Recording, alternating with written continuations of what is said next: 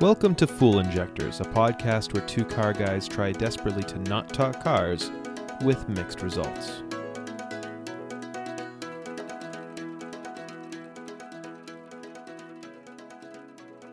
Okay.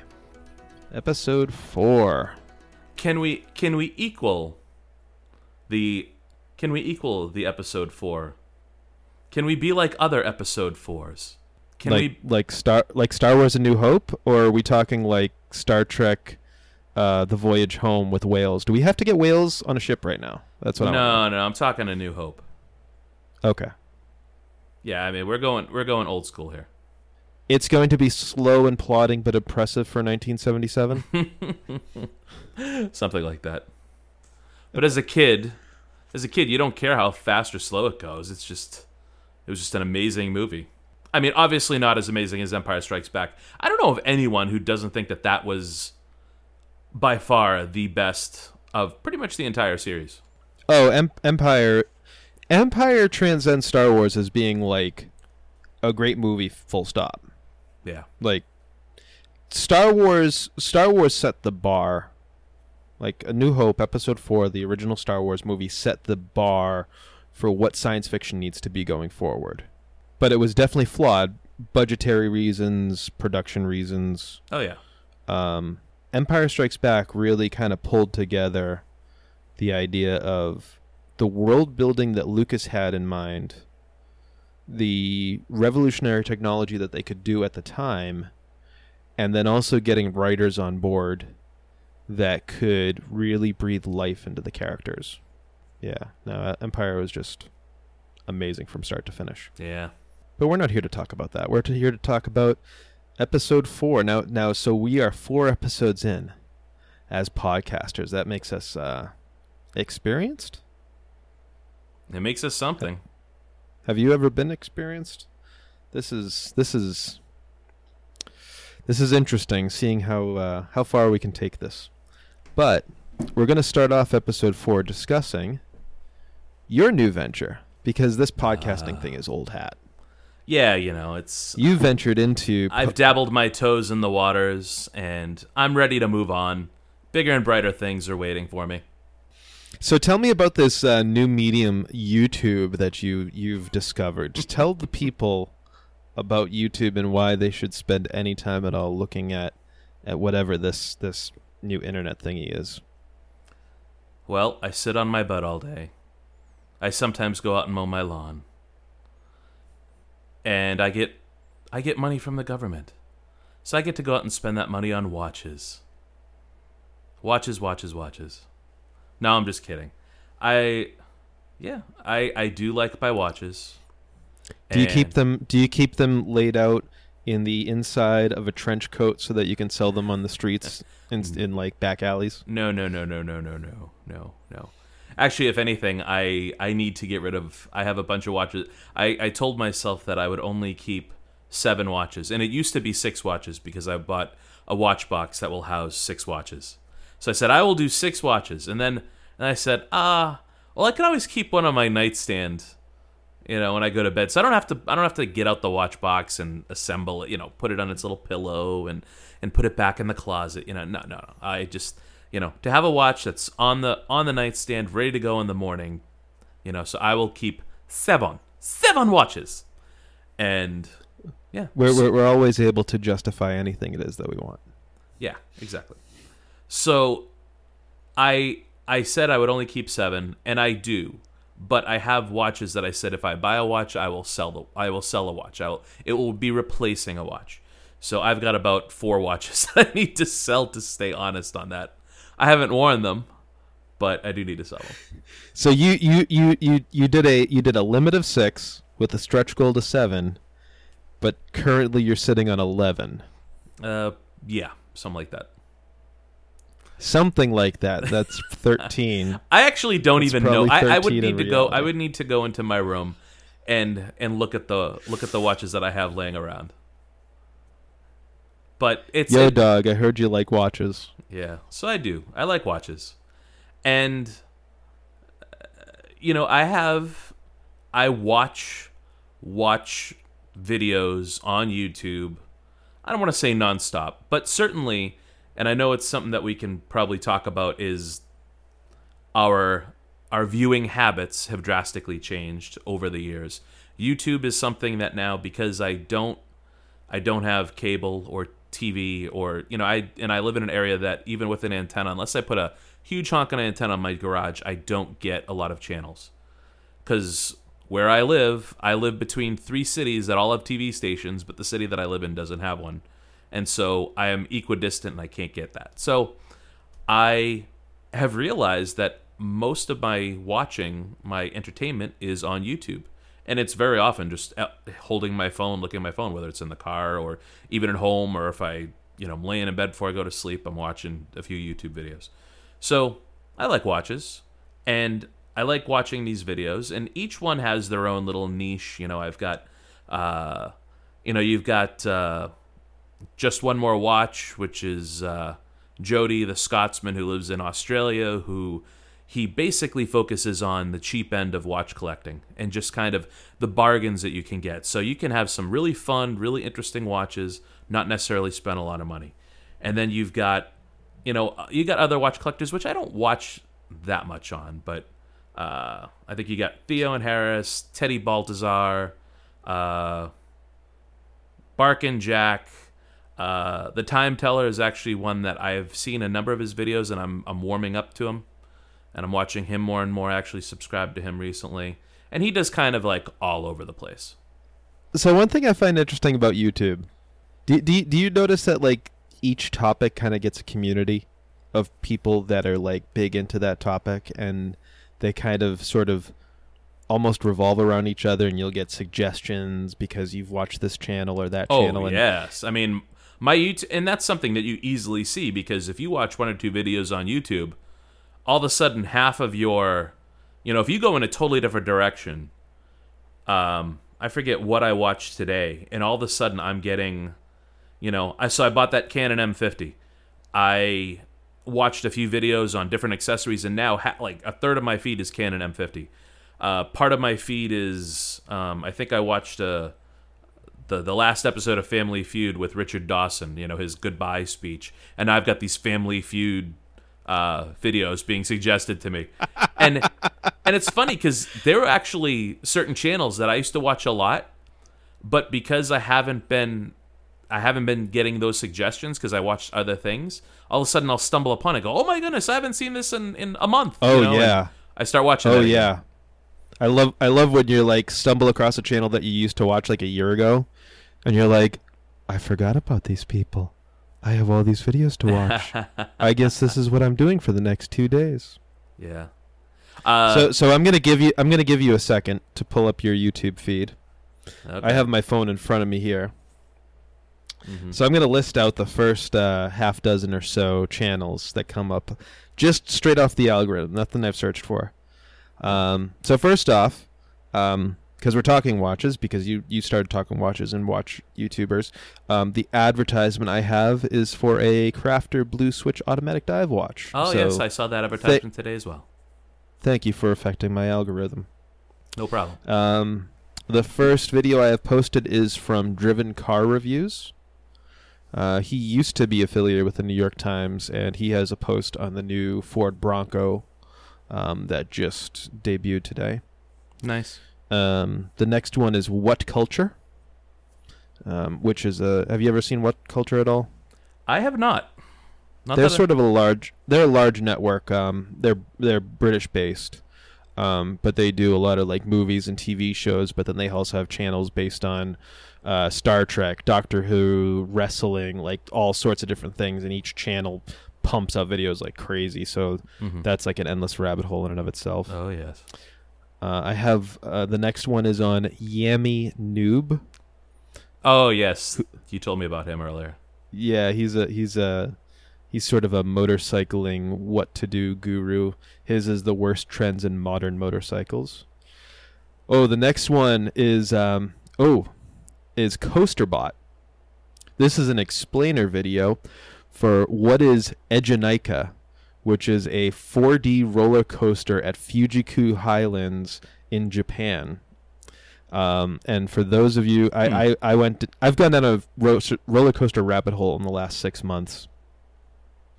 And a 4D roller coaster is one where you have the track, and then you have the car on the track, but you are not sitting on the car. You are then sitting next to the car, basically on like a giant post that's on a bearing, where your seat can rotate vertically attached to the car.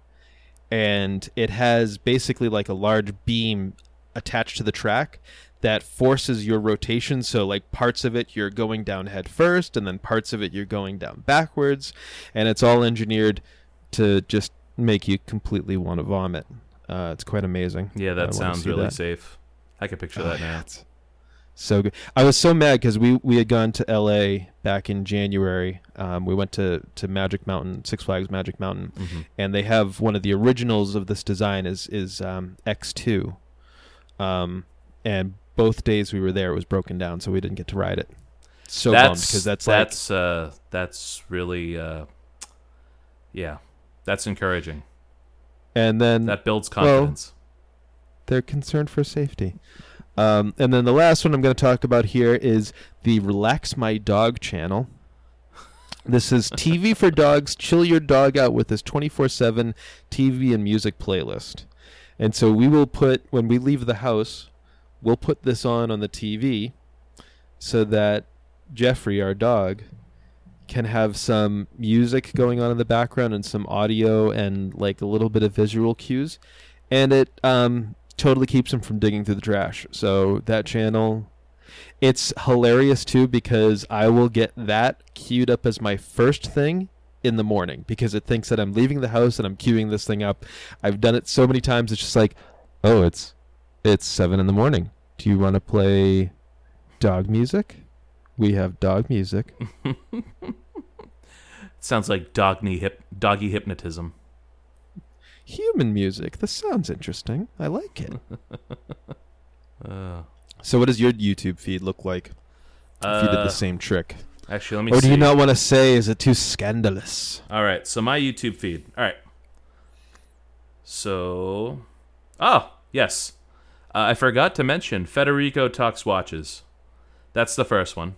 And he is he's actually a watch dealer in Miami, formerly of Brooklyn. And he deals with, so he's mostly high-end watches. He does do some more entry-level stuff, but usually Seiko's name brand entry-level stuff. But he sells, his shop sells, $60,000, $70,000 watches too. So he's kind of the higher end. Then Tony and Chelsea Northrup. I really like their channel. What's their channel like?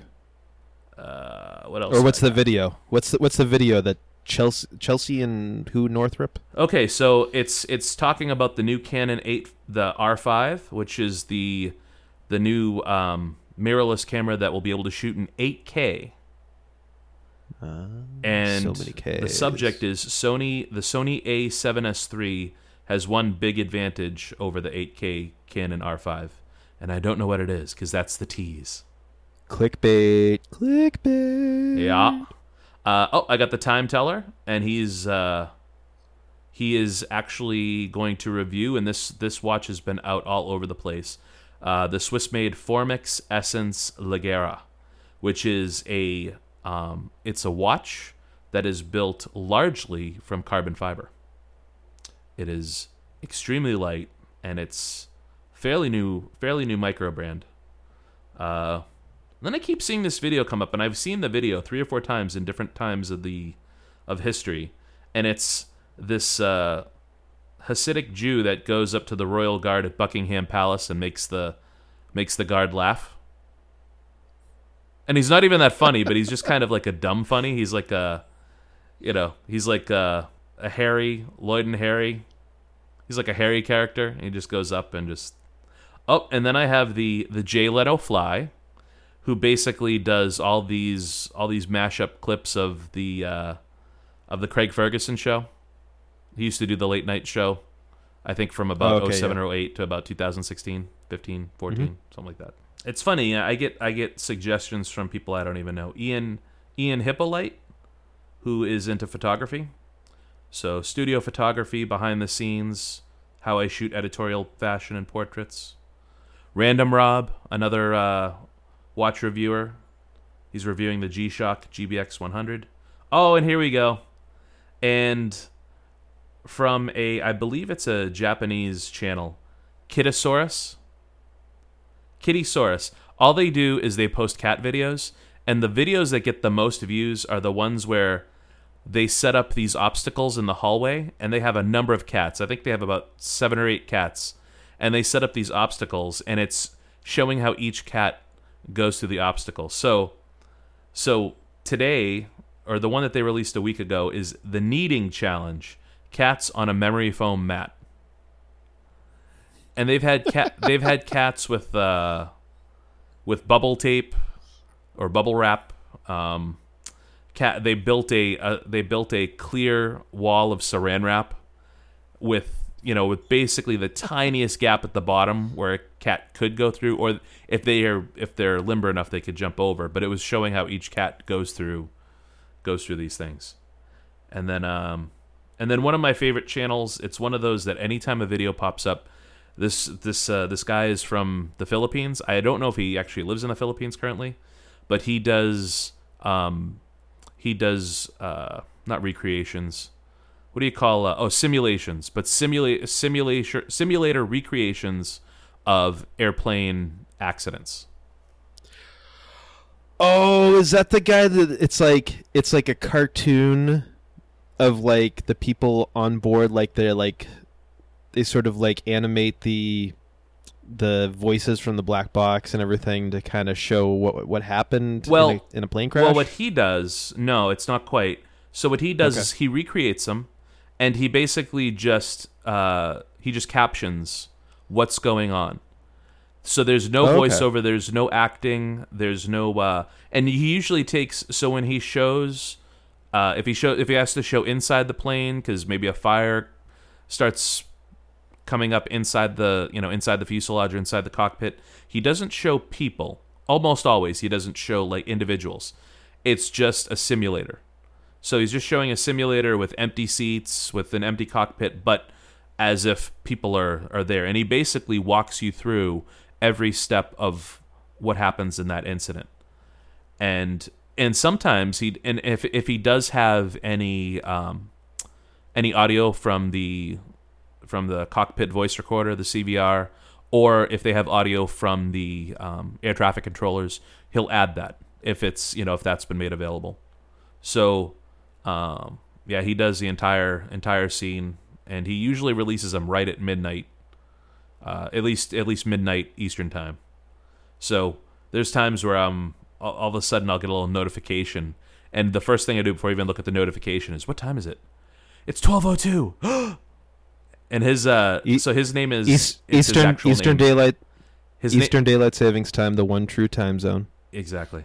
Alec Joshua Ibe is his name. But plane crashes. Fun stuff. But definitely heavy on watches. Plane crashes are always fun stuff. And plane crashes are, well, they're interesting. I don't say they're fun, but they're interesting. They are fascinating. They are absolutely fascinating. And like everything that goes into. Oh yeah, and the interesting thing to me is that actually some people would say, "Oh, I don't want to watch YouTube videos on plane crashes because it'll make me more nervous to fly." And actually, for me, it does the exact opposite, because he's got hundreds of videos that are out there, so he's got many, if not most of the commercial plane crashes, and even some military and private plane crashes that have occurred. But it's interesting to see the crashes from the 60s, actually even the 50s, 60s, 70s, and then the 80s you had a slew of them because air traffic increased greatly, and we still didn't understand things like wind shear, and we weren't able to predict. We didn't have the capability to measure wind shear quite accurately yet. By the late 80s we started to, and by the early 90s Most of the natural phenomenon we've been able to compensate for or figure out or predict ahead of time. And the planes have only gotten more and more safe. Now, granted, plane crashes have still happened. The 737 MAX is... everything that went into those two plane crashes happening is just atrocious, because it takes the confidence that I think that we've been able to build in the lack of crashes and kind of subverts that a bit. But a lot of that was due to greed on mankind's part, but whatever. Yeah. But I feel like the 737 MAX is the airplane version. Okay, bear with me here for a second, because I know you're going on somewhere. All right, I'm gonna. It is the airplane. It is the airplane version of what Jurassic Park was trying to explain. The original Jurassic Park movie was that, like, you can make all these decisions and account for everything, and we spared no expense, and we took this venerable design that's tried and tested, and we've been flying this thing for 50 years, and we're just going to put the latest and greatest engines on it and put computer, and it's going to be easy to use, and all the pilots will be trained, and it's like, yeah. And then it became a total death trap, because it's uncontrollable when it gets... You have one control module for it that if that sensor fails, the anti-dive system starts to click in, and it's not able to be manually overridden, and the thing will just drive itself into the ground. Well, see, that's not altogether true. And that is actually part of the problem, is that this was a new system that they equipped onto an old plane. And the problem is that the FAA allowed Boeing to self-regulate and to self-certify. And so it was, and part of the deal as well was because there was such new computerization on this 737 MAX that really they should have had pilot training with simulator, and that's the thing too, is that they actually build custom simulators for every specific type of aircraft. And you have to be certified on every aircraft in order to fly it. And really, there should have been a new simulator with every pilot going through this training, so that they would know if something like this happened, they would be able to override it. But the problem is that they never had to. And so that was a big part of the problem. Those planes could have been overridden, but it was very, very difficult to do. And if you didn't know how, or if you weren't terribly familiar, then in that moment where the plane is so violently pitching up and pitching down, it was virtually impossible if you weren't trained for that to be able to do it. Yeah, it'd be like coming out of like an old Chevy pickup from the 70s, and you get into like a modern Chevy pickup, and okay, let's put a lever in the same place, but it's going to do something totally different, or it's going to react totally differently, or there's a computer in the middle that's doing something totally differently. And you think that, if I do this, it's always done this. It's always been the same. But nope. Now it's going to react differently, and you need to learn that ahead of time. It is interesting where education and training and regulation really coordinated to make that such a disastrous situation. And it's going to be interesting to see where Boeing comes out of this, because since air travel is almost non-existent right now anyways because of the coronavirus. Yeah. And you tack that on after the whole 737 MAX debacle, and where are they going to go? Are they going to be able to refit these planes to make them work? Are they going to be able to design a new plane? Are anybody even going to need any of these planes? Is air travel going to stay suppressed for the next decade? Who knows where we're going to be at? There's actually a YouTube channel that I also enjoy. It's actually a fairly young guy. His name is Colby, and it's Colby Explains, and he spells it explains Planes. So instead of the correct version, he gives that little aeronautical twist to it. But he is very, very well spoken, and he explains things very, very well. And not only just it's not just the planes themselves, but it's the economics and what drives certain airlines to success or failure, with certain plane manufacturers from success to failure, and So he's been on top of the 737 Max. I mean, quite a few people have. But ultimately, it's upsetting because that didn't have to happen. And the 737 is, like anything, a very safe plane on its own. And that's been the amazing thing. Is so I'm watching this. Alec Joshua Ibe, and watching his videos, and it's funny because there have been a number of accidents through the 90s and the 2000s and even the 2010s, but most of those are usually human error now. So things happen on planes, but the plane design has become, especially with computer modeling, we understand aerodynamics much better. They're able to make planes more robust, safer, lighter, more efficient. And when they do this, it's, we've got so much knowledge that planes don't just break and plummet to the ground.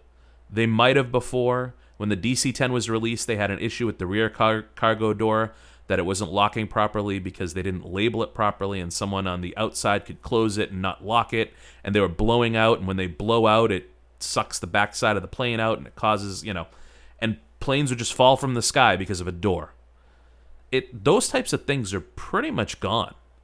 It's usually either human greed, maybe a bad captain or a bad, someone that's not doing their due diligence, or, a plane gets shot out of the sky like in Iran, or, the Iranian plane, the plane in the Ukraine, the one that was going, I think, the Malaysian flight. It's not, they don't fail in a catastrophic way like they used to. So for me, it's interesting watching all these videos because modern crashes are almost never from catastrophic plane failure. Almost never. I can't say never, but the safety factor is increased by exponentially from planes. And that's the thing. I remember flying planes through the 80s and 90s, and to think of what could have happened as to now, I walk on a plane and it's, hey, I trust that this plane, even if something goes wrong, will get me down, fairly safely. So I think that's where the 737 Max situation is so shocking, because it stands out as being this outlier in the current, safe model. I mean, before those two crashes, I mean, didn't we go through a couple of years basically like without plane crashes? It was we were getting on an insane run of safety. So here's the thing. We had, I think it was about a 10-year period between deaths related to a plane crash or plane failure it was a 10-year period where there were no deaths on a domestic flight, a commercial domestic flight in the U.S. There's been incidents overseas. There's been incidents, going back and forth. Yeah, but in the United States, what was it? Was a Malaysian flight that just like disappeared out of the Indian Ocean? Yeah, when was that? 2013, 14, something like that. Whatever it was. But I mean, yeah, that was. Yeah, and that's the thing. We don't know what happened with that. It would be, there's questions on foul play, or it's hard to know. But there was one death. It was that Southwest Airlines flight. I forget where it was exactly, but the engine blew mid-flight, and the engine actually exploded out and came through one of the windows, and a woman who was sitting in the window seat unfortunately was killed. But that has been and that's currently the only of a domestic commercial flight in the U.S. That's been the only death now in 11, 12 years. I don't know the exact number, but it's a very long period of time. And to think one death, that's impressive. That's incredible, really. Yeah, especially when, like, I mean, you and I, we both are chauffeurs, and we drive, when people were flying. When people were flying, yes. Pregnant pause. We were in and out of the airport 4, 5, 6, 7 times a day. And we got used to looking at trackers, and you'd see how many planes would be up in the air at any one point in time. The amount of air traffic that went on is mind-boggling, and to have that safety record is quite impressive. But to be fair, every time I got on a plane, I still needed a couple of drinks just to chill out. What? Are you serious? Are you a nervous flyer? No, not flying. I have no issue flying. I have no issue with the idea of even though I'm afraid of heights, I have no issue with the idea of hurtling in a metal tube thousands of feet in the air. That's not the issue. It's the claustrophobia. I do not do well with claustrophobia, so I need to have a couple of drinks. I need to have a book. I bury my head on my book, and I just kind of get lost in it for the 1 to 5 hours, however long I'm on that plane for, to just zone out, because otherwise I will just be like, I need to get up. I need to walk around. I'm just stuck here. I can't even take this anymore. Get me out of here. Like, it's the claustrophobia, not even the flying. Really? The flying I find hilarious. I love flying.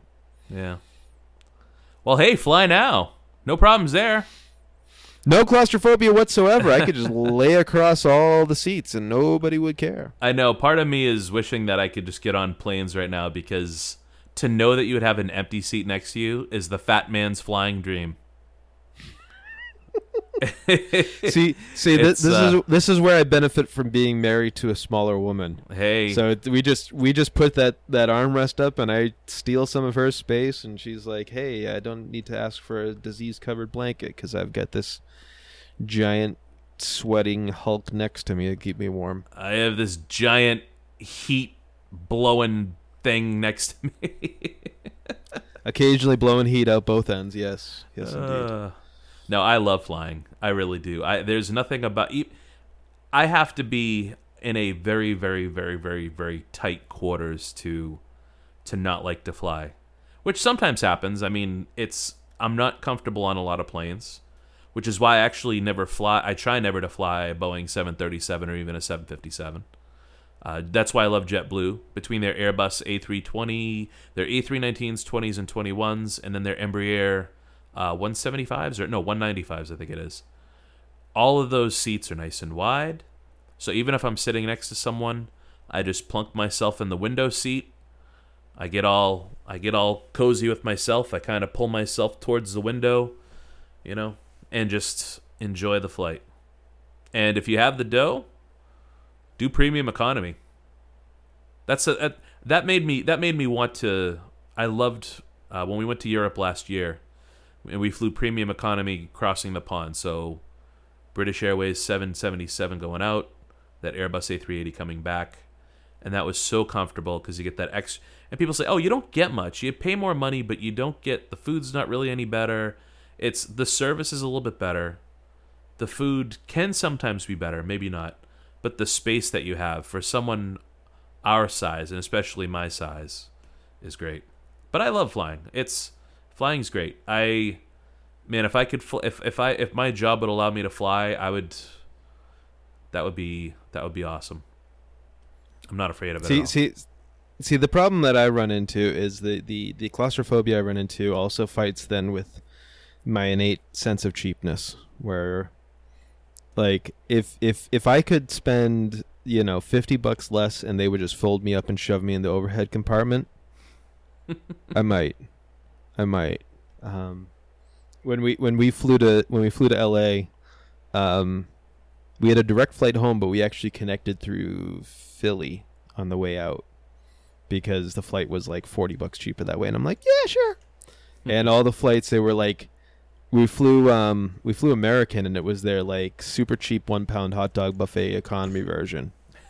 And so like you got nothing, and you didn't even get an assigned seat. Like, we'll assign you the seats.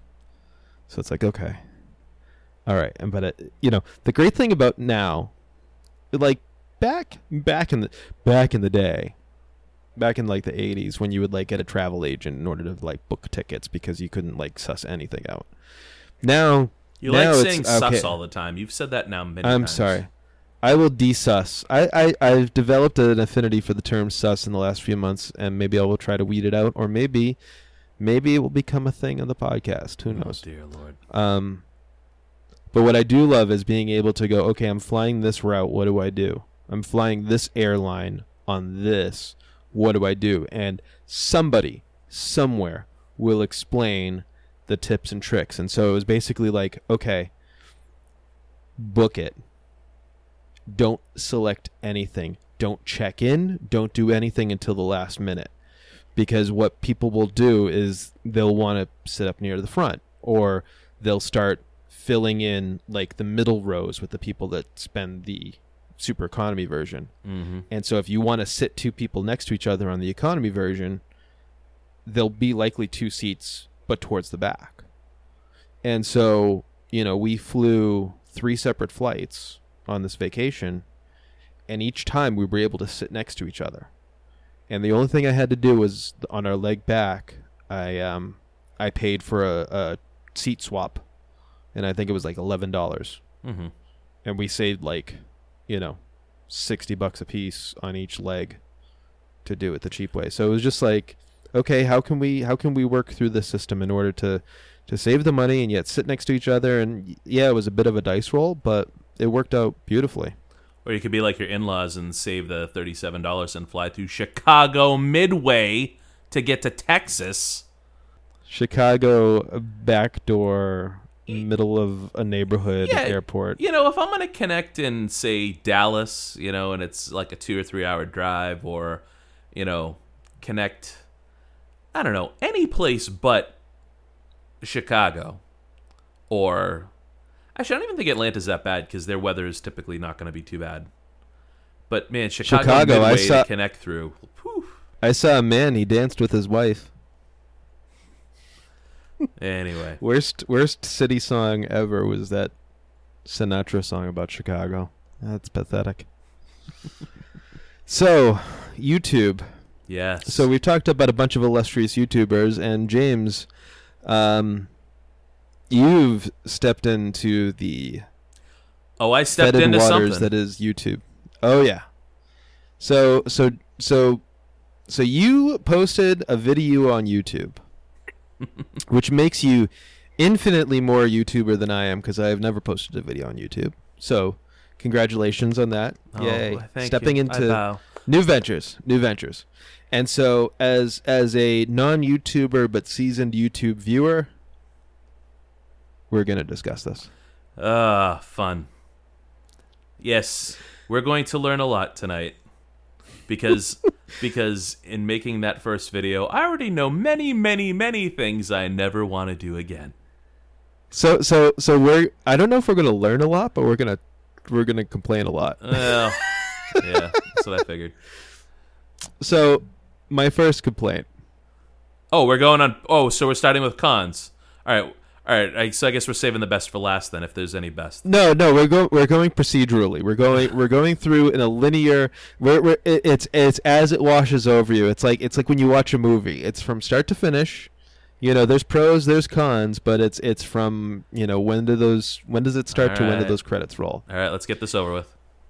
All right, so you were saying, hey, I've posted a YouTube video. I'm like, oh, cool, I want to see this. So I said, okay, what's the name of your channel? He's like, well, it's my name, James Pappas. So if anybody wants to try this, you do a search for James Pappas, and that's Pappas on YouTube. Everyone's going to know about me now. That's the whole idea, is everybody knowing about you. Yeah, I've basically signed off any privacy that I ever wish to have in my life again. Ooh, you came up in the search feed. That didn't happen before. Hey. But there's videos so the one I got was James Pappas last lecture. And it's some kid in his basement wearing an Arizona Diamondbacks hat, which is just amazing looking. There's Briggs, Tyler, Lombard, and James Pappas, and they're wearing like matching black and silver jackets. And they're in front of, is that a blackboard? I have no idea what's going on there. Then there's Man Who Killed President's Doctor Held 20-Year-Old Grudge, Police Say. That's an interesting one. Oh, I've got great. Then there's James Pappas with a 1973 Coupe de Ville. Not my Joseph, not my favorite type of Cadillac, but hey, it's Cadillac. Then there's IKA Cross Lighting, Gangland History, James T. Pappas, Director of Photography, and the still image is of a man in a KKK hood. Whoa. Yeah. Yikes. So, I then suggest that you look up James Pappas' channel to clarify whether you're looking for a video about James Pappas or video from James Pappas. And you are fourth down the list of 1, 2, 3, 4, 5, 6, 7, 8, 9, 10, 11 channels named James See, Pappas. I was hoping I'd be the only one because, well, I won't say it because I got in pretty early into Google. But, oh well. Now okay. there are people who have channels that are just their own name. There's plenty of people. There are plenty of people like that. I think of like Marcus Brownlee. I don't know if you've ever watched any of his videos, but he does a lot of tech reviews. Okay. And very high quality, but he's got a unique name. Tom Scott. He's another YouTuber. He does a lot of like educational stuff. Not a unique name. He was not a unique name, but he got on early and built up a huge repertoire. So I'm not saying you can't build a following around James Pappas. But if you want somebody to find you, you're lost in the weeds. So you're either going to have to do a lot of work to build that up, or maybe make up a channel name around that you can work with. Okay. Well, that's the plan, because, I mean, obviously, the nice thing about it is that none of those other James Pappases has really anything of any note. Not a huge number of videos or a huge number of views.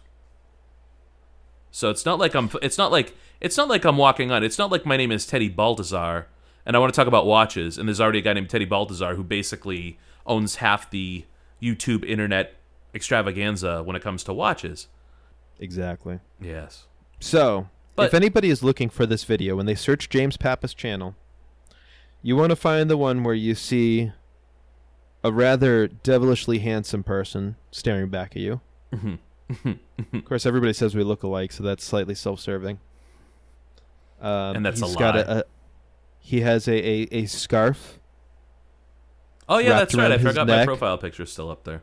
With the coat with the collar popped up jauntily as if it's in the 1980s. Waiting to get beamed up from the USS Enterprise.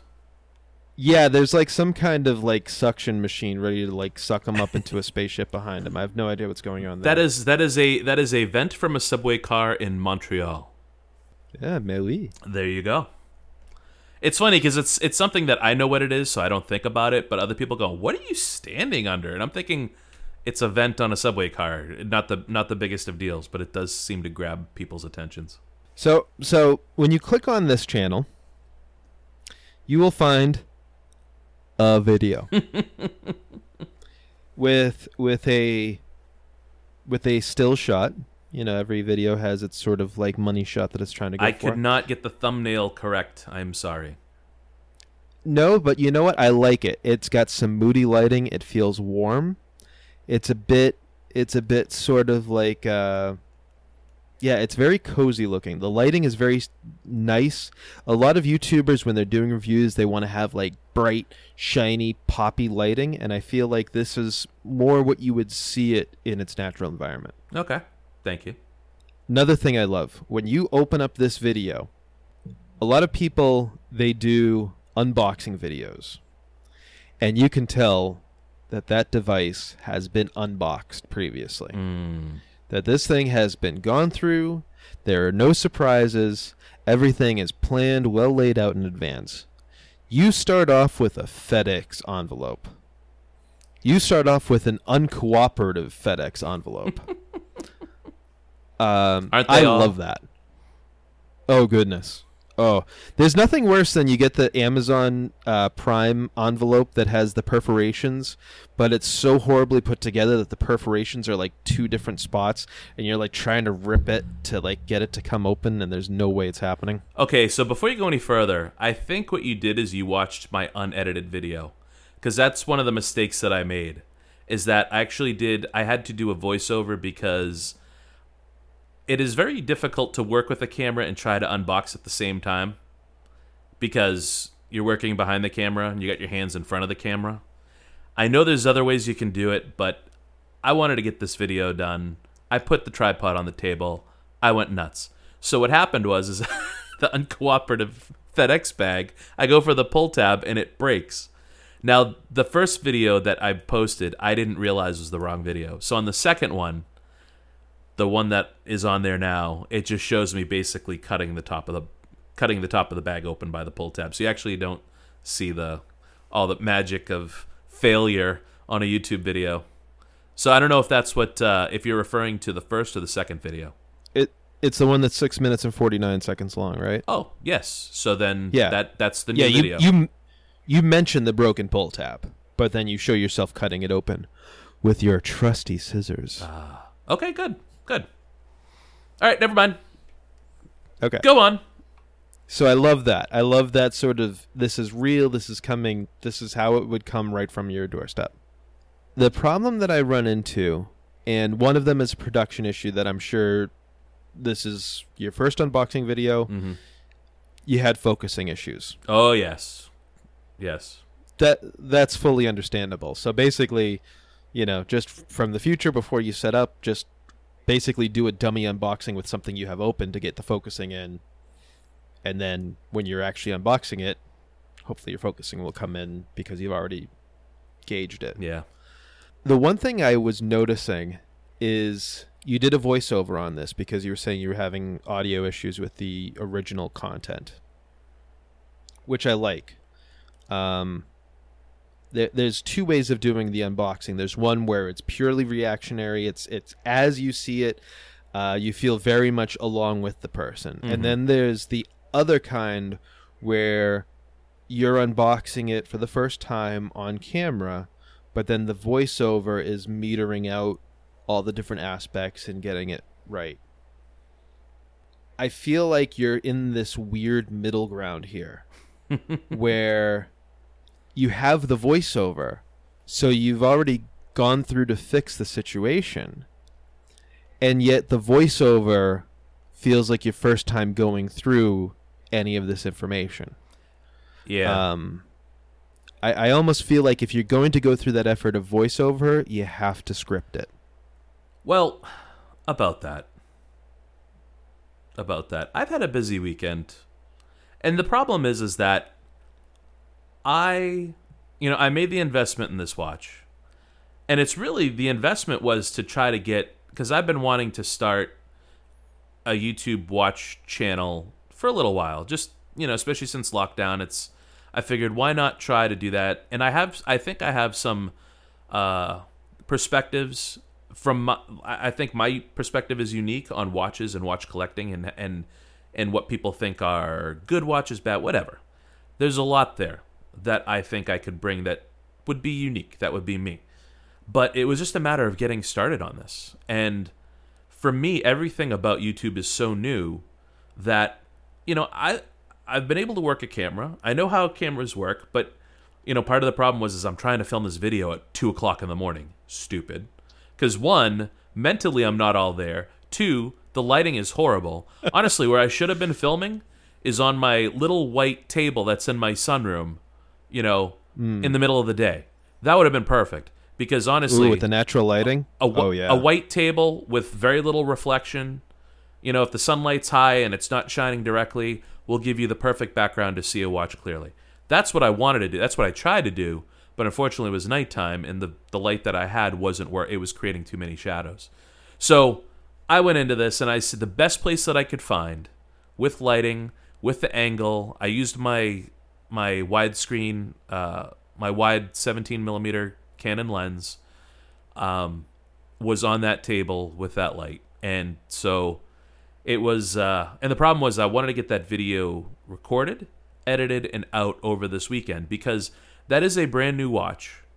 The watch that's on that channel is a brand new watch, and it's from a brand it's a micro brand, which means they don't have this huge amount of production. But when they produce a watch, it's usually very, very it's a desirable watch. So, And you've garnered some interest because there's 7 views on here. really, Yeah. So I mean, I've clicked on it now twice. How many times have you watched it? just once on my device. So there's probably 4 people out there that are going, "What is this guy talking about?" Yeah, and that's why I wanted to get it out quickly. And my debate to myself was, should I skip the unboxing or should I just try to... Because it was going to need to be heavily edited, because between that video that I did that night and then the last part of the video, I actually brought it up to my desk upstairs. I used my ring light. I kind of got a little bit more intimate on the lighting to make the watch pop a little bit.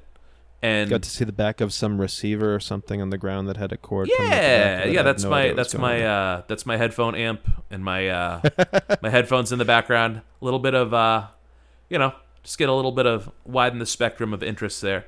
But I had the air conditioner on in the background, and so I was debating, should I turn this off? But it was so hot Friday night that I said, you know what? At that point, I knew that the first part wasn't the way I wanted it to be, so I figured at that point, I'm just going to record this and do a voiceover.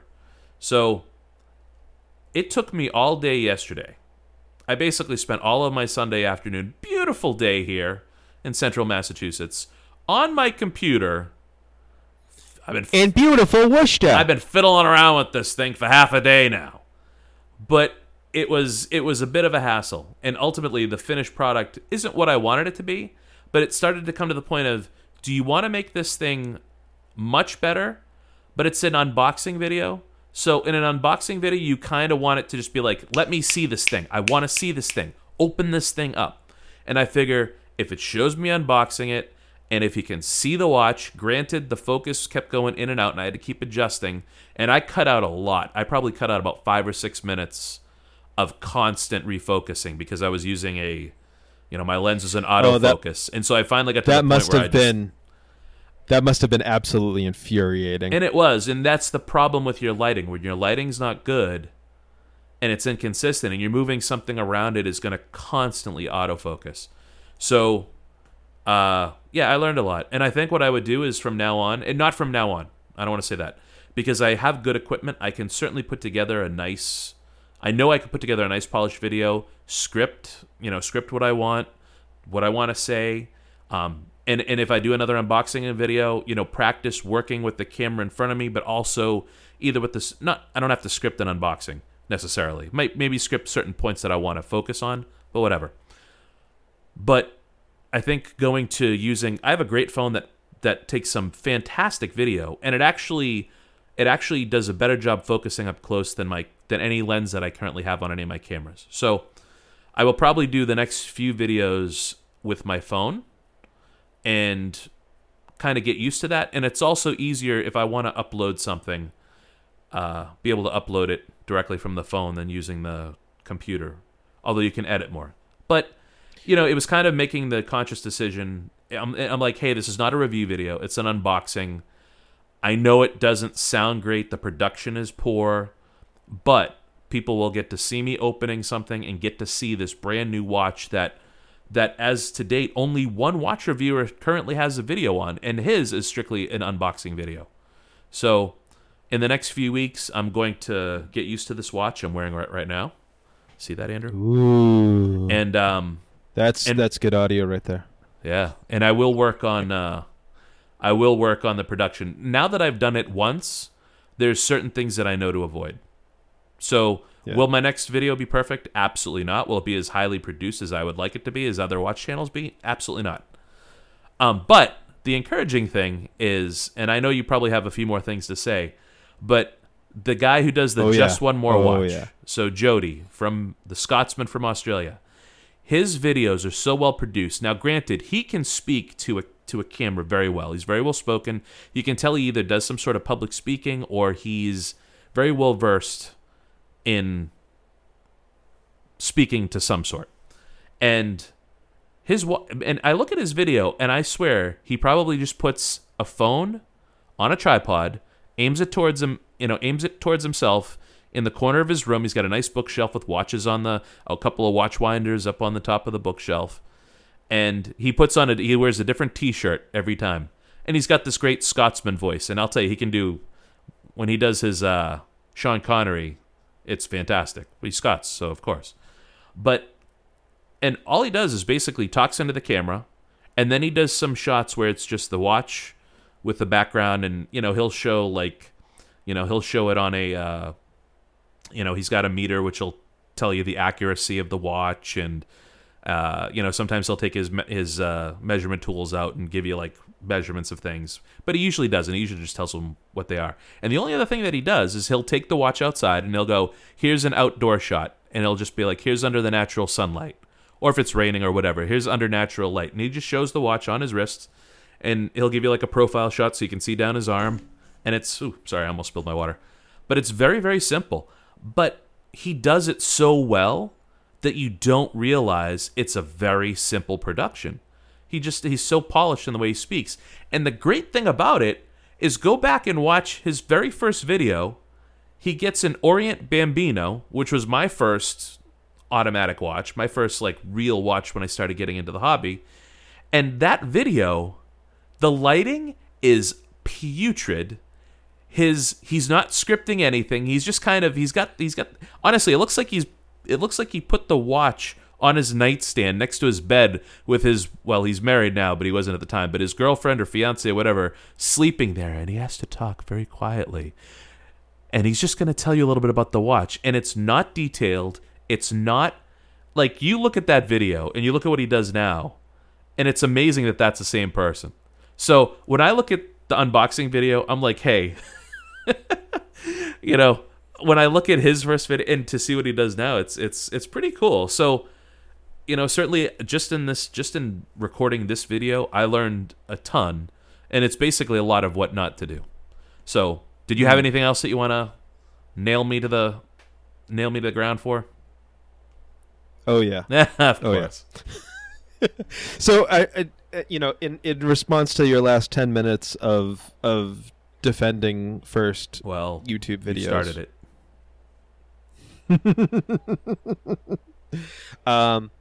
I want to say first off, I've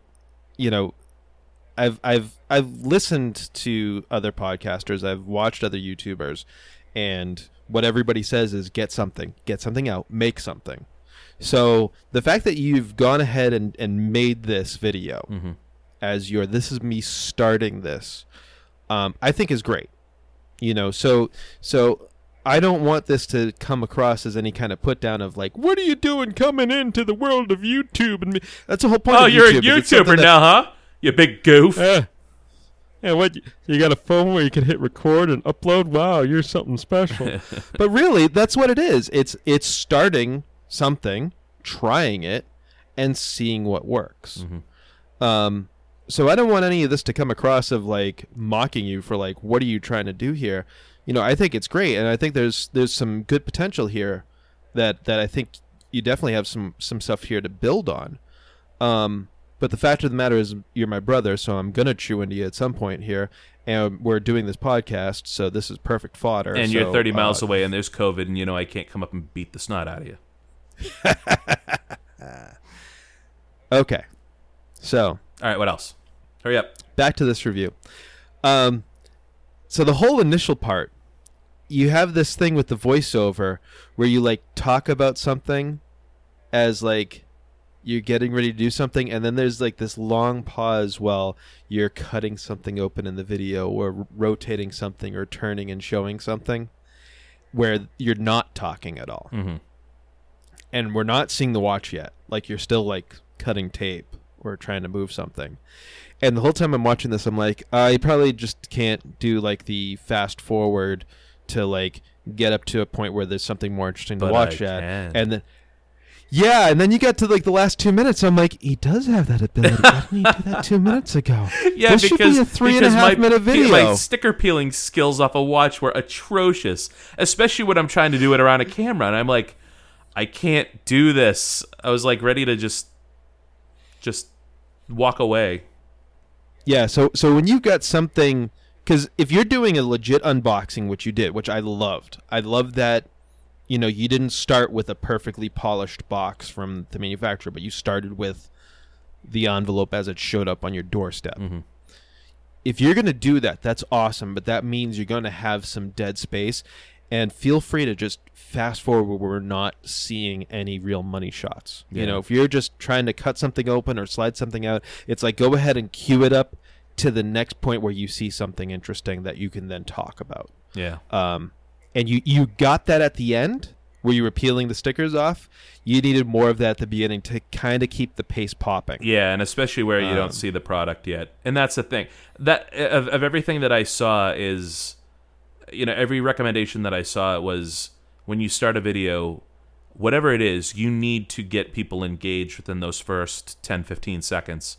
Because that's where if you click a video and if someone's just casually looking, they'll click next or they'll just exit out if they didn't mean to click on you, or if you were just a recommended look, they won't stick around. So I do know that. I think a large part of that was just, you know, I don't want to say time constraints, but yeah, I just wanted to get that video out. And by the time I think Sunday, you know, last night came around, it was I need to get this done. I understand that. I totally get that. This is stuff for you to take for the next time you do this. Leave this here. This can never change. Andrew, this video will never change. Can you see what's behind me? A room. No, it's called a choir, and you're preaching to it. Okay, so this video can never change, and all I'm doing is telling you that fast forwarding bit you did at the end. Do more of that. Do more of that. If I want to say anything, fast forward through it. The other thing is, Okay. the only other piece of real criticism I have here is you mentioned the water resistance of the watch, that it was a 500-meter watch. Mm-hmm. And you said that's very impressive. I need to know why that's very impressive. Okay. If I'm not into watches, I need to know. I need to know that 50 is like your bare minimum. Like I'm gonna wash hands wearing this watch. 100 is your bare minimum. Like I can dip into a pool. 300 is like you can go swimming and do some basic diving. And 500 is like a legit dive watch. I agree. We need to know that. All right, I agree. However, honestly, that is something for a review. That if I'm doing an unboxing, then it's usually someone that's interested in the watch itself and it has a general knowledge about that. There's going to be things that I will at least mention. Like, I really wanted to talk about, because one of the things that's really difficult with this watch is how small the numbers are on the bezel. Because this is the first watch that I've seen that actually has a GMT bezel and a dive bezel in the same. But that makes the numbers very, very small, and for me, very difficult to read. Someone with good eyesight, even someone with good eyesight is going to have a problem reading it. But the problem is that's, if I start going into that, now granted, I had all that dead space at the beginning, but I haven't seen the watch yet. So that is something for a review video, which is coming. I'm not going to go into everything. I'm just basically, that's basically just to open the box, show you the watch, give you some basics on it, just for you to soak it in and to see it. If I want to get into water resistance, which 500 meters is impressive, I could bring that up. I could briefly talk about it. You know, maybe I could have done that. But most of the people that are watching an unboxing video, that's not something that they care about. They just want to see the watch. So, did you mention the price at all? Did I mention what? The price? I did not. I'm trying to remember. I did not. Yeah. Let's just say it's not cheap. It's a... It's Trump bucks. But like I said, this watch was an investment for the channel because it is brand new, and I think it's I think the dial is gorgeous, and I think it's going to be, even though it's a high-priced watch, they make them in limited quantities. This is actually, the serial number on this was 71 out of 100. So there's only going to be 100 made of this particular colorway on this model. So I think it's going to be a highly desirable watch and probably one that will sell out probably by the end of the summer. And no one had a review. No one had talked about it. Zelos has a very, very rabid fan base, and there's a number of watch reviewers that will get early models. And they'll very often have a review of the watch where they've had it for a month or two. They'll get a pre-production, and then they'll be able to release the review right as they're getting ready to ship them out. So this was an instance where I see the watch, it's available to purchase, I see nothing on YouTube about it, so it was like, you know what? Buy this watch because it's going to be hot, and this could be the watch that gets the YouTube channel jumping. You know, if I'm going to start, I could start with the same basic, very basic Orient Bambino YouTube video that Jody did 3.5, 4 years ago. What about a Snoopy Casio? He actually has a Mickey Mouse Invicta. Ooh. So, I mean, he's had that's the thing. I look at these guys who just love watches, and they started by doing, hey, I could just do YouTube videos of talking about watches, and not to sound greedy, but man, a lot of these guys get so many free watches to review. It's like, here, review our watch, and they give it.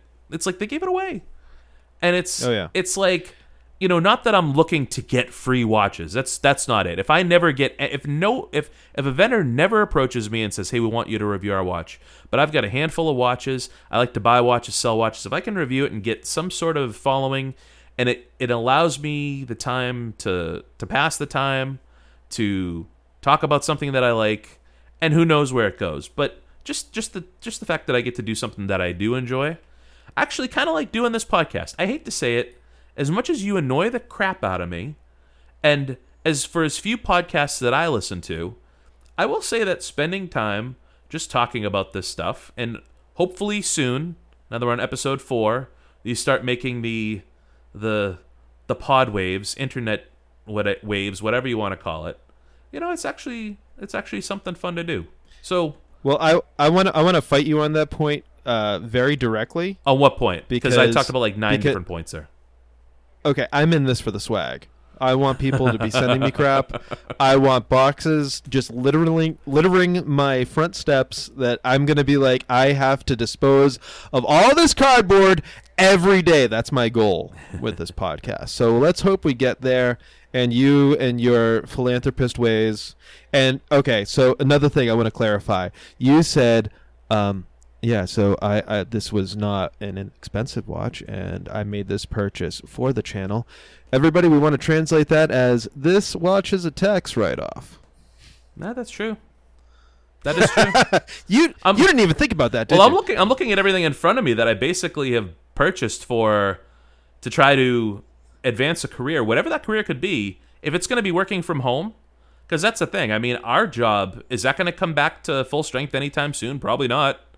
So, you know, I've got my new cameras. I've got I've got all sorts of new office peripherals coming up. I've got my home studio, and you know, hey, if we can find even a small amount of people who find this mildly entertaining, then, you know, if we can make something of if it's a supplemental part to our careers, or if it's a hobby, or if it becomes our entire career. You know what? It's fun to at least do. I will say it is fun to do. Now that I got that YouTube video out, it was a pain in the butt. And I did a ton of stuff wrong. And the worst part about it is, I've watched enough YouTube videos. As I'm doing it, I'm like, okay, I screwed this up. I screwed that up. I shouldn't have done that. Why did I do that? But you don't learn. You don't figure that stuff out. You know, you can watch every YouTube video, say, do this, do this, do this, and everything will be great. And it's true. But you then have to make it work for your surroundings, for your circumstances. And I don't have the ability to build my own YouTube studio necessarily, but there's certainly things I can do to improve on the production quality that I did on that video. But it was fun to do it, because now I know what not to do. There's probably a handful of things I know not to do for the next time. And, you know, I'm quickly understanding Audacity. We talked about that off podcast earlier. You know, I had to deal with that to do the voiceover. I'm dealing with editing videos, loading them up to YouTube, all that stuff. And now that I've gotten my feet wet, it's actually exciting. It was frustrating as get out over this weekend, but now that the video's up there, this 6 minute and 48 second nugget of putrid goodness is actually made me slightly happy, to actually see, hey, I have a video, and actually wherever this goes, I got it started. Like you said, you did it, you put the video out, and just that, it's not the way I wanted it to be. I had this whole thing in my head of how perfect it was going to be, and I'd have all these graphics, and it was going to be really cool, and I would be funny and edgy and all this stuff. It was like, no, I'm just doing a voiceover on a video that I very, very poorly recorded. Oh, you did sound a little bit like, now we see the engraving here on the clasp. Look at this engraving. It's fabulous.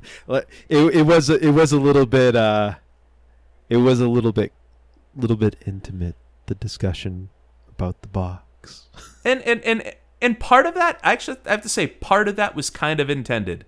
I knew that I couldn't be excited. I knew that I couldn't be, oh, look at this.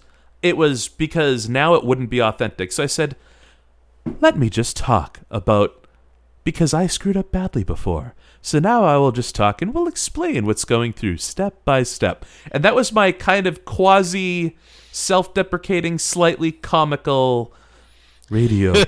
This is my I'm an idiot radio voice. I hope you enjoy this. Oh, we just lost all the idiot radio voice. No, because every radio voice is is excellent and full of brilliant people. I'm just saying that's me. I mean, I'm the only one.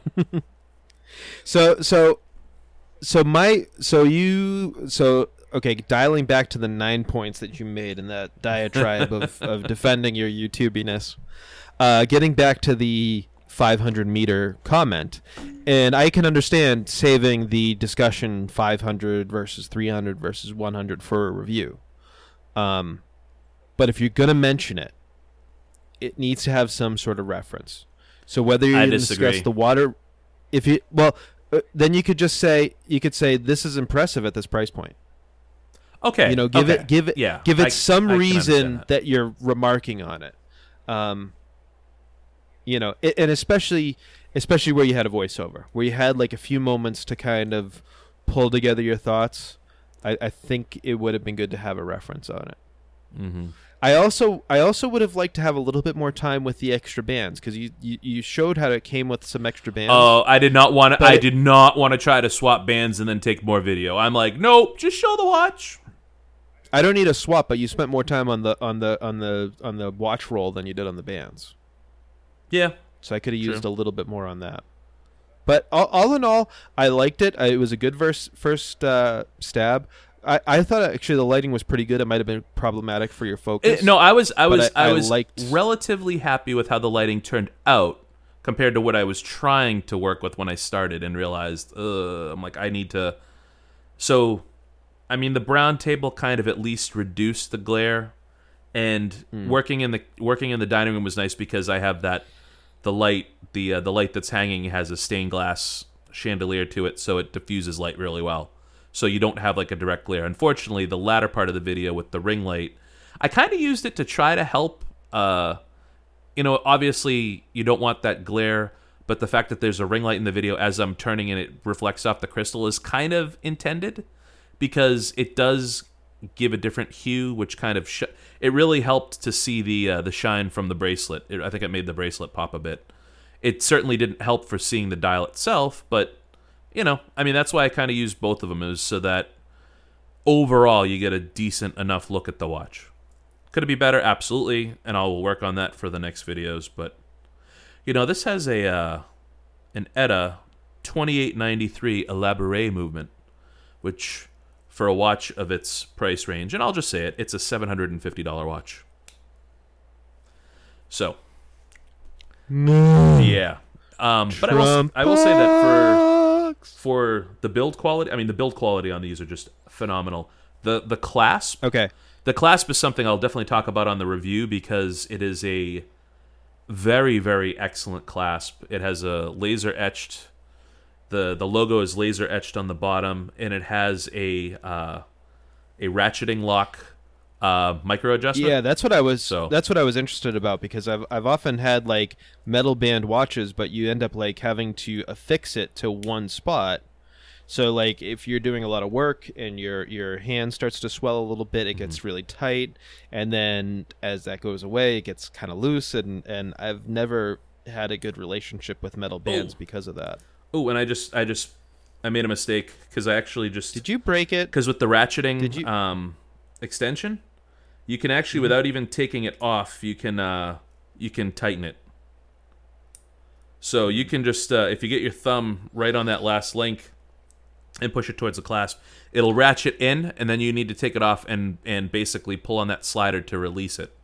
But it's a fantastic clasp, and it's nice because if you don't have that micro adjust, or if you have to keep taking out links to get it just right, you need that extension, like you said, to make it comfortable, especially if you're doing a lot of work and your wrists are getting sweaty. And So bring the watch face up close to the camera for me. it's gonna be hard with Because you were mentioning how it has the GMT bezel, and then it also has the dive bezel on it. Yes. Yeah, you're not going to be able to see. Well, actually, I'm looking at my little tiny screen at the bottom and going, you're not going to be able to see that tiny screen, but you're looking at the big screen. Yeah. I do have and the lume on this busy. watch. Actually, that's what I was saying. Or was I saying? No, I don't think I said in the video. The lume on this watch is crazy good. Zelos has crazy good lume. They do a ton of lume, and I was outside for about 2 or 3 minutes this evening, just before I came back inside at about 7:30, or 8 o'clock, when the sun was getting low, and it was fairly dark inside the house. And I'd only been outside, not even in direct sunlight, just in kind of overcast. I came in, and this thing was lit up like a Christmas tree, lit up like Times Square, and it was bright. And that's when you can actually see. That's when you can actually see the markings really well.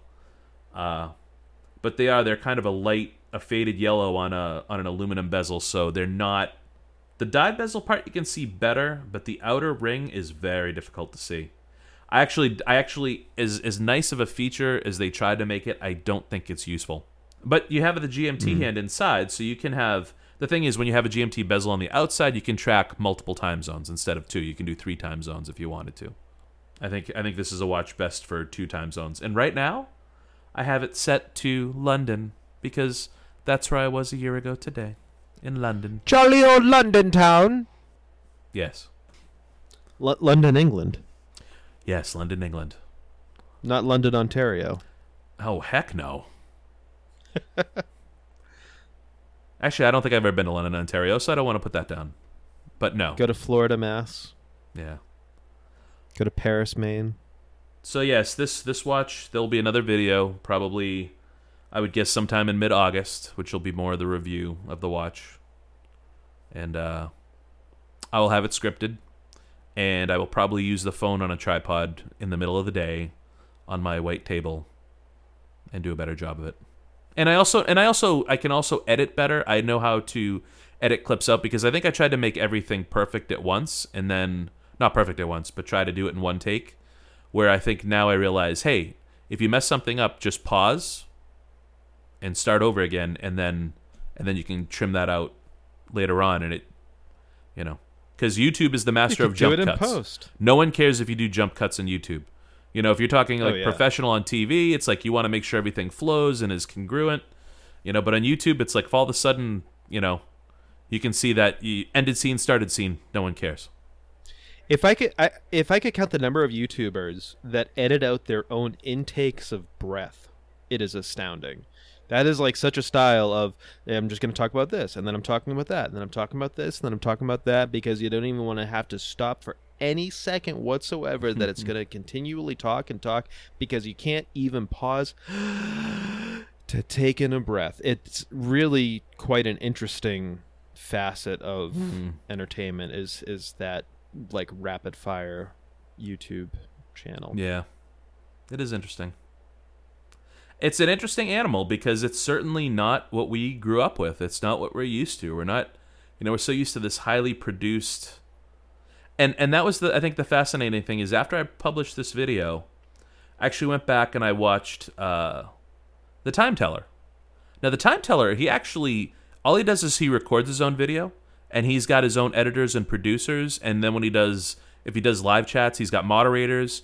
He's basically set up where he pumps out like 6 videos a week or 6 pieces of content. And he doesn't do Patreon, but if he I think it's a program through YouTube where you can support the channel, and if you spend enough per month, I think it's like $4 a month that he charges, and you basically get material almost every day of the week. But when you look at it, he actually did. I was watching his video on the Orient Defender watch, which he did only 4 months ago. So it's not even like an early video of his. This is fairly recent. And when he did the unboxing, it didn't look any more produced, slightly better lighting, and what he did is he put 2 objects in the corner. He had his knife that he used to cut, and then he had his caliper tool on the right. And he never even used that. It was just kind of there for decoration. And it basically was just him. And he probably, what it sounds like he might either use a lapel mic, or, which is probably what I should be investing in, is a lapel mic I can just plug right into. I could either plug into my laptop or plug it directly into the phone. And then I think that will be the best, because lapel mic will basically take the microphone out of my conscious, and all I need to do is basically make sure I don't knock over the phone with my big nush, or my medium-sized nush. You're the one with the big nush. I'm the one with the odd egg-shaped nush. But you could tell the way his hands come into the video, like his arms are spread apart, like he's reaching around. So he's either wearing a camera, which I don't think he is because the camera doesn't move, or he's basically just stationed behind a phone. Or maybe a GoPro. That's another thing. And I have a GoPro. I should look into using that and just place it and then just work around it. And that's about all an unboxing video has to be, really. Let me ask you a question. Go for it. What is your daily driver cell phone? My daily driver cell phone is my OnePlus 6. OnePlus 6? Yeah. Okay. All right. I'm not going to go as far back as OnePlus 6. Okay. Okay. Have you ever seen the channel Jerry Rig Everything? I might have come across that once. It sounds familiar. Or you might have told me. He's a bald guy. He does teardown videos of tech. Yes, I have. I saw 1 or 2 of his videos. For some reason, YouTube never recommended him to me again. Okay. So he has a couple of videos on the OnePlus 8 Pro from a couple months ago. Yep. So I want you to watch these. Okay, we'll discuss them on the next podcast. Okay. Okay, so it's OnePlus 8 Pro durability test and OnePlus 8 Pro teardown. Okay, they're 6 minutes and 8 minutes long. Can you give me any reason why you want to watch and discuss this before we do so? A teaser. So the reason I want to discuss these is I believe he does a voiceover After Effect, because as he's doing it, stuff is happening and he's almost kind of like describing it sometimes. So I don't think it's as he first sees it. I think he's videotaping himself doing the durability tests and the teardowns, and then he does a voiceover afterwards. So his timing, and obviously he's been doing this for years.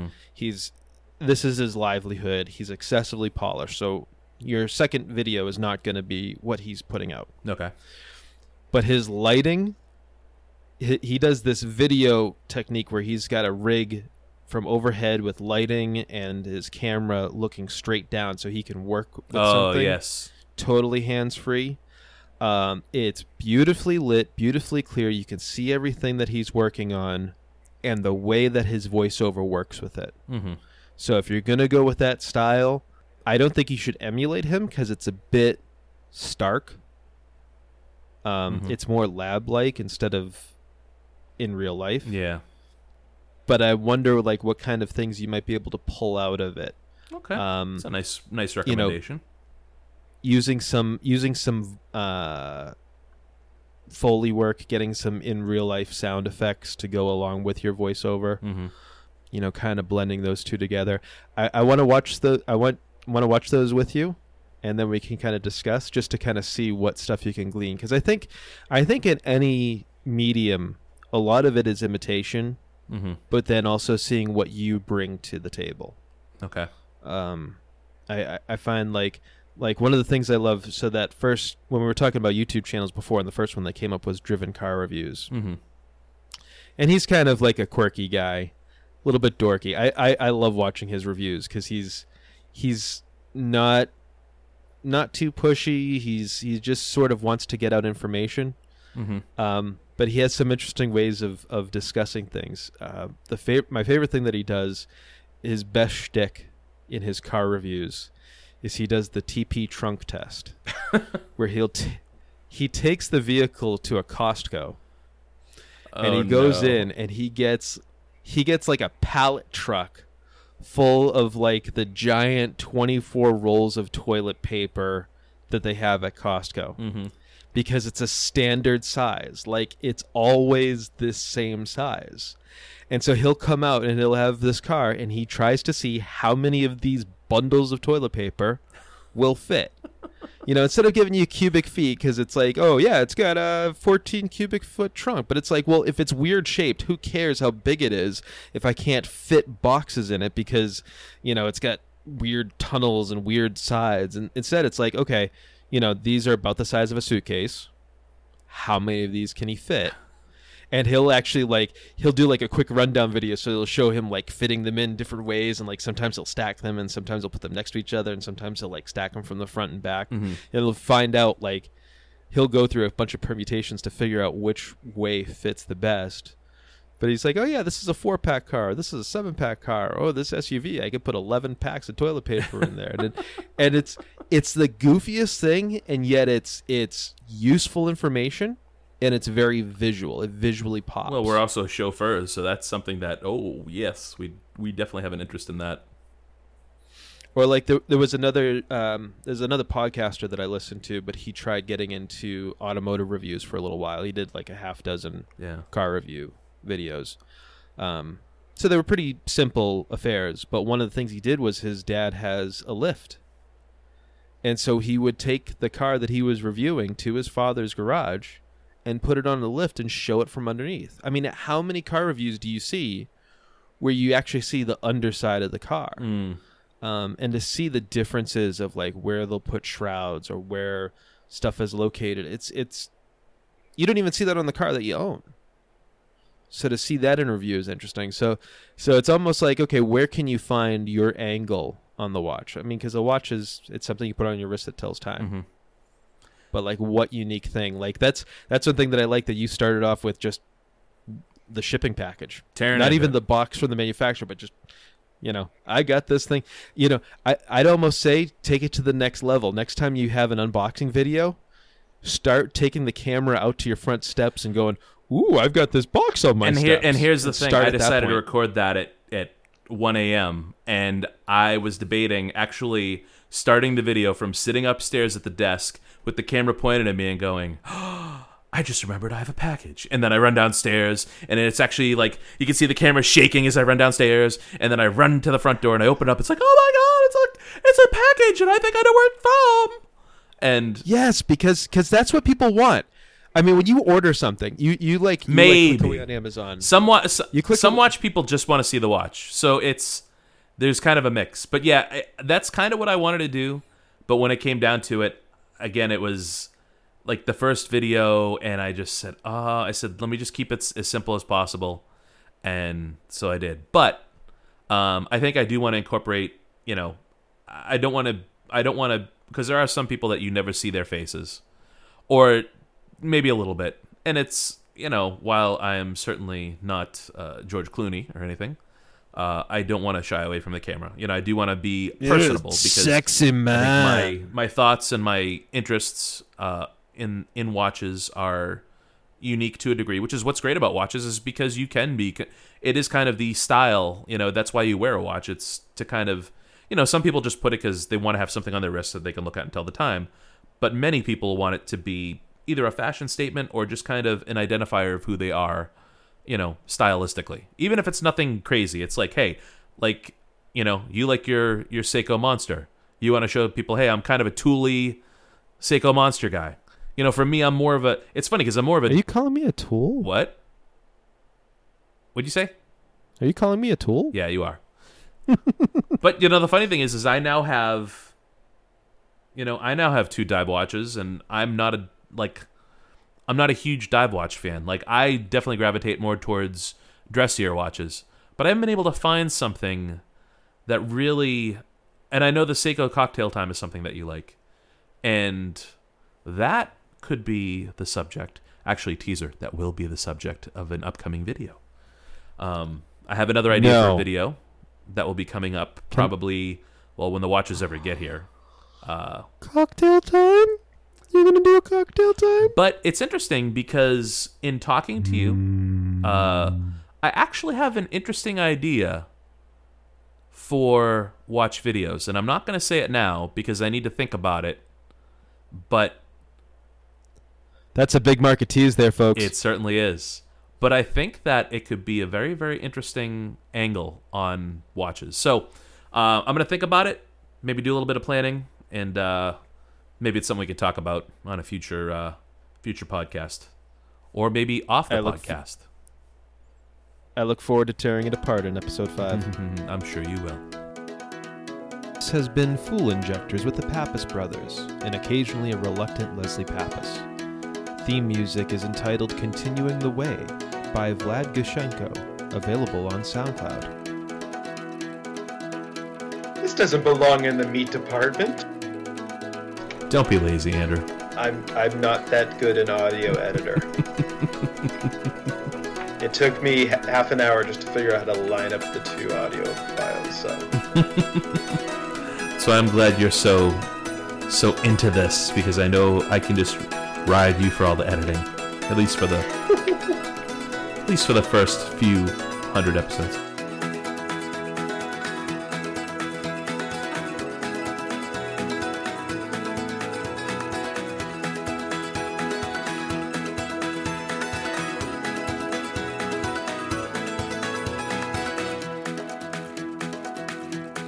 And I'm looking like that guy. Yes, I'm that guy. The one that was on the news all over the country for the past 3 or 4 days. I'm that guy.